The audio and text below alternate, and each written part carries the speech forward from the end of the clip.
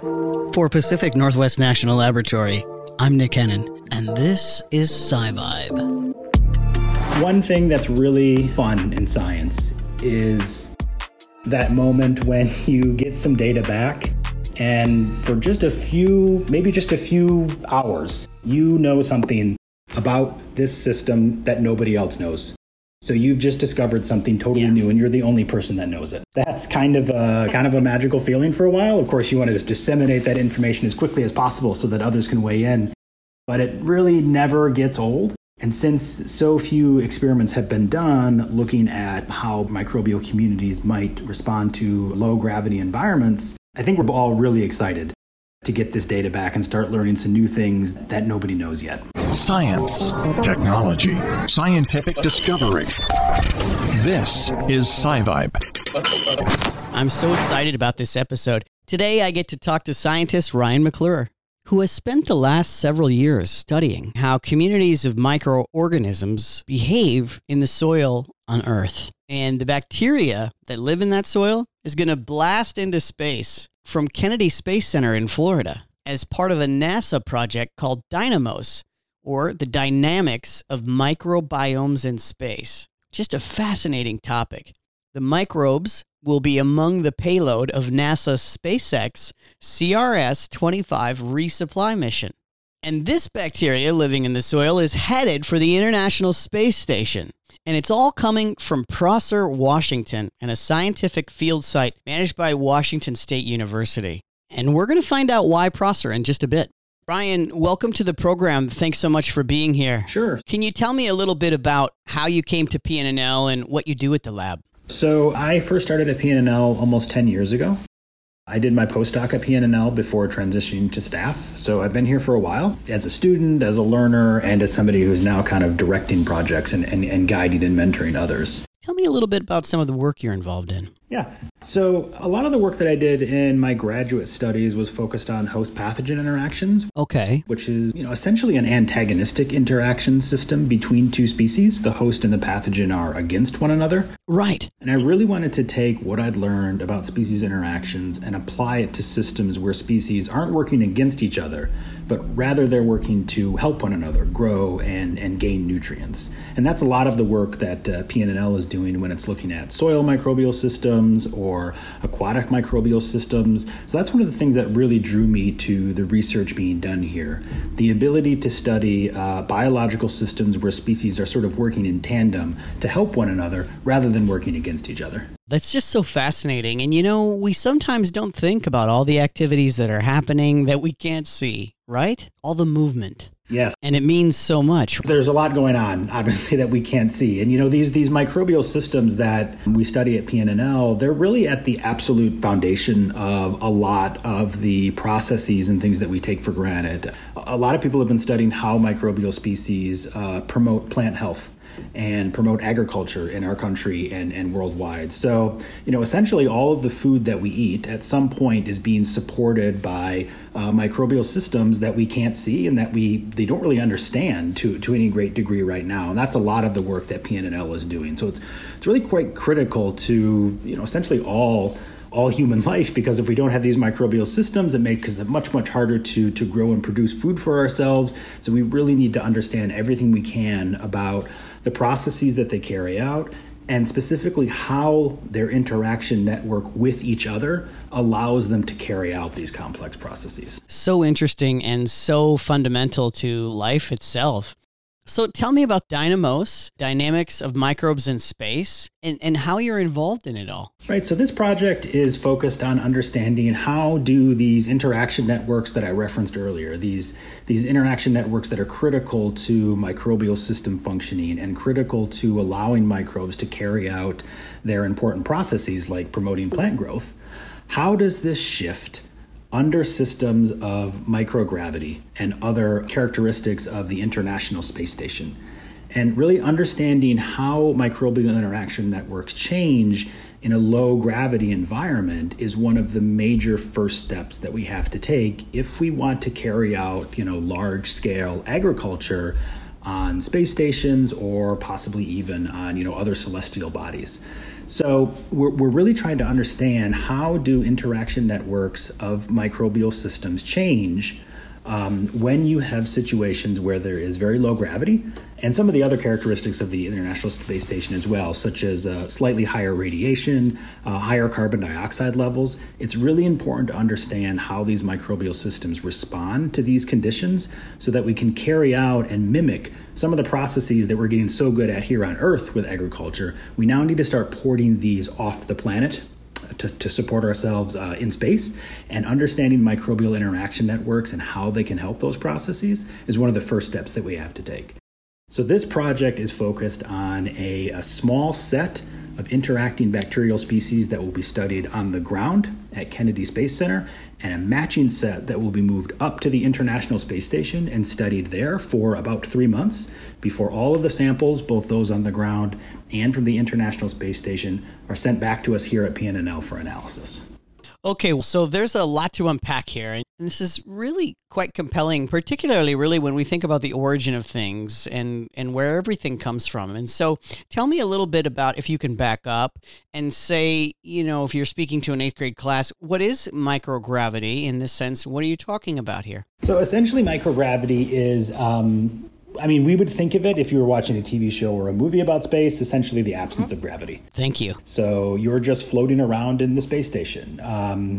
You're not really being pulled in any one direction. So that's the microgravity situation that I'm referring to here. I'm kind of mimicking some of the terminology that NASA uses. Sure. And that's going to have major effects on a lot of different things that we're looking at. Obviously, a lot of people have been studying the effects on the human body in a low gravity situation, but there are other effects that can happen as well. So microgravity is essentially just like if you've seen any number of TV shows or movies that are set in space where somebody's floating around in their spaceship.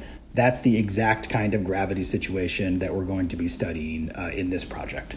This is also cool. So what's the next step in terms of what would come after this? I think the next logical step here, after we've figured out what's going on with the bacteria, as if that's a simple question, would be to add plants to it, because bacteria and plants interact very critically to help one another. So what kind of clues will it offer about the soil microbes? Essentially, these 8 species that we're using here, each of these species was isolated directly from the soil that we're looking at in Prosser, Washington. So all of these species' soil is their native environment. And once we've collected them, we're actually going to be adding them back into soil that we've collected from Prosser. So we've actually brought with us about 20 pounds of soil from Prosser, Washington. And we're going to add these 8 bacterial species back into their native environment, back into this Prosser soil. And that Prosser soil will then be sent up to the International Space Station or stay down here at the Kennedy Space Center for sort of our control group. So soil is a critical part of this experiment. It is essentially the environment that these microbial species are growing in, either under our low gravity situation or our high gravity situation back on Earth. We've put them back into their native environment to best understand their real and true response to low gravity when everything else is the same. Yeah. And why did you choose Prosser? So Prosser was chosen for some really important reasons. Prosser, Washington has very long, warm, dry summers. So a lot of these soils are often subjected to drought and very high temperatures. These soils are also very marginal. That is, they don't have a lot of nutrients in them. So if we want to understand how microbial species might respond to difficult growth situations, like, for example, difficult growth situations that they might face in a space station, we might as well pull these bacterial species directly from soils that are already continuously subjected to these kind of high stress conditions. These are the microbes that are likely going to be best positioned to respond to high stress conditions. So that's why we wanted to focus on these. A drought situation, a high temperature situation, and it's a very marginal soil. So that was kind of our interest in picking this particular site for our 8 bacterial species that we're using. So it was no accident. No, certainly not. We chose this for a very specific reason. And I think the fact that these bacteria were pulled from this site makes them very well suited to the kind of experiments that we're doing here on this project. Okay, so that's good to know. Now we know. So tell me, how will you study what the bacteria does in the microgravity in terms of the environment to learn more about the soil microbial community's function in space? Yeah, so one of the main things is that there's a lot of differences between the International Space Station, the ISS, and our environment here on Earth. The International Space Station has higher carbon dioxide levels than we do here on Earth. It is exposed to higher amounts of radiation than we are here at Earth. And the astronauts, we've known about this for a while, and we've studied how this can affect the human body. But I think far and above, the biggest change between any of these is the fact that there is no gravity up there. And that's going to have major effects on the environment that these bacteria are growing in. If there is no downward pull on, for example, water in the system would just be diffuse instead of having wet soil at the bottom and drier soil at the top, which is what you tend to see in nature as water kind of sinks down. That wouldn't be the case on the International Space Station. So that's a major fundamental difference. So looking at how bacteria respond to this microgravity environment is probably one of the most important things we need to do to understand how soil microbial communities function in space, especially because, just kind of thinking in the future here a little bit, I would imagine that things like radiation and high carbon dioxide levels, those might be a little bit easier perhaps to correct in some future space station, better shielding. Gravity is the one that's hard. Obviously, you can simulate gravity, by spinning a space station or rotating it, but that's difficult to do. So it's the biggest difference between life on Earth and life in space, and it's probably the hardest one to correct for. So it's really critically important that we understand how microbes respond to this huge difference between these two environments, Earth and the space station. Yeah, just incredible. So why is learning about how to grow food in outer space so important? I mean, there's some obvious ones, but what do you think are the key reasons? Well, I think, I'm always kind of keeping my eye on the future. And if we were to ever go to another planet, it's going to take a while to get there. Months, I think, would be the most logical assumption right now. So quite a while to get there. And that might be tricky to bring everything with you. And even if you could, wouldn't fresh food be great to have on such a flight? So if we were going to do something like that, if we were going to grow crops on a spaceship or small amounts of vegetables or fruits, we really need to understand how microbial communities interact. Microbial communities are critical to promoting plant growth. So if we can have microbial communities that interact and function well in space, that is going to be a really important first step to growing food in space. And I think growing food in space would be a really important thing that we would need to have figured out that will allow us to take these sort of long-term trips out into space. Important first step for us to visiting other planets. So I think it's really, really important that we understand how bacteria can be the sort of foundational players in getting fresh fruit and vegetables on the spaceship. Such good stuff. Is there anything in this new project that hasn't yet been studied? So people have already started to look at how do bacterial species respond, for example, when water conditions are shifted. That's a stress condition that researchers have been looking at for a while. This experiment will allow us to look at how do bacterial species respond, not when water is necessarily shifted in one direction in another, but when water is spread equally throughout the environment that the microbial species are growing in. And this is a condition that hasn't yet been studied. So the area is really ripe for giving us a lot of new insights in how bacteria might interact. Yeah, it's just riveting stuff. So tell me about how NASA is involved with this project with PNNL. So NASA is funding this space flight. This is a SpaceX flight that's going up. This is a company that's been doing a lot of space flights recently. This is SpaceX 25.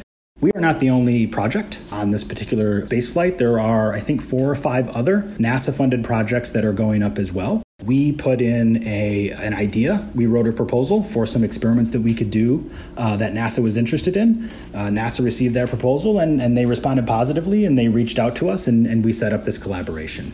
So all of the funding for this, for us to carry out our sort of preliminary experiments at the PNNL and obviously for us to carry out our main experiment at the Kennedy Space Center is being supported by NASA. So exciting. So what are you most excited about all this? One thing that's really fun and science is that moment when you get some data back and for just a few, maybe just a few hours, you know something about this system that nobody else knows.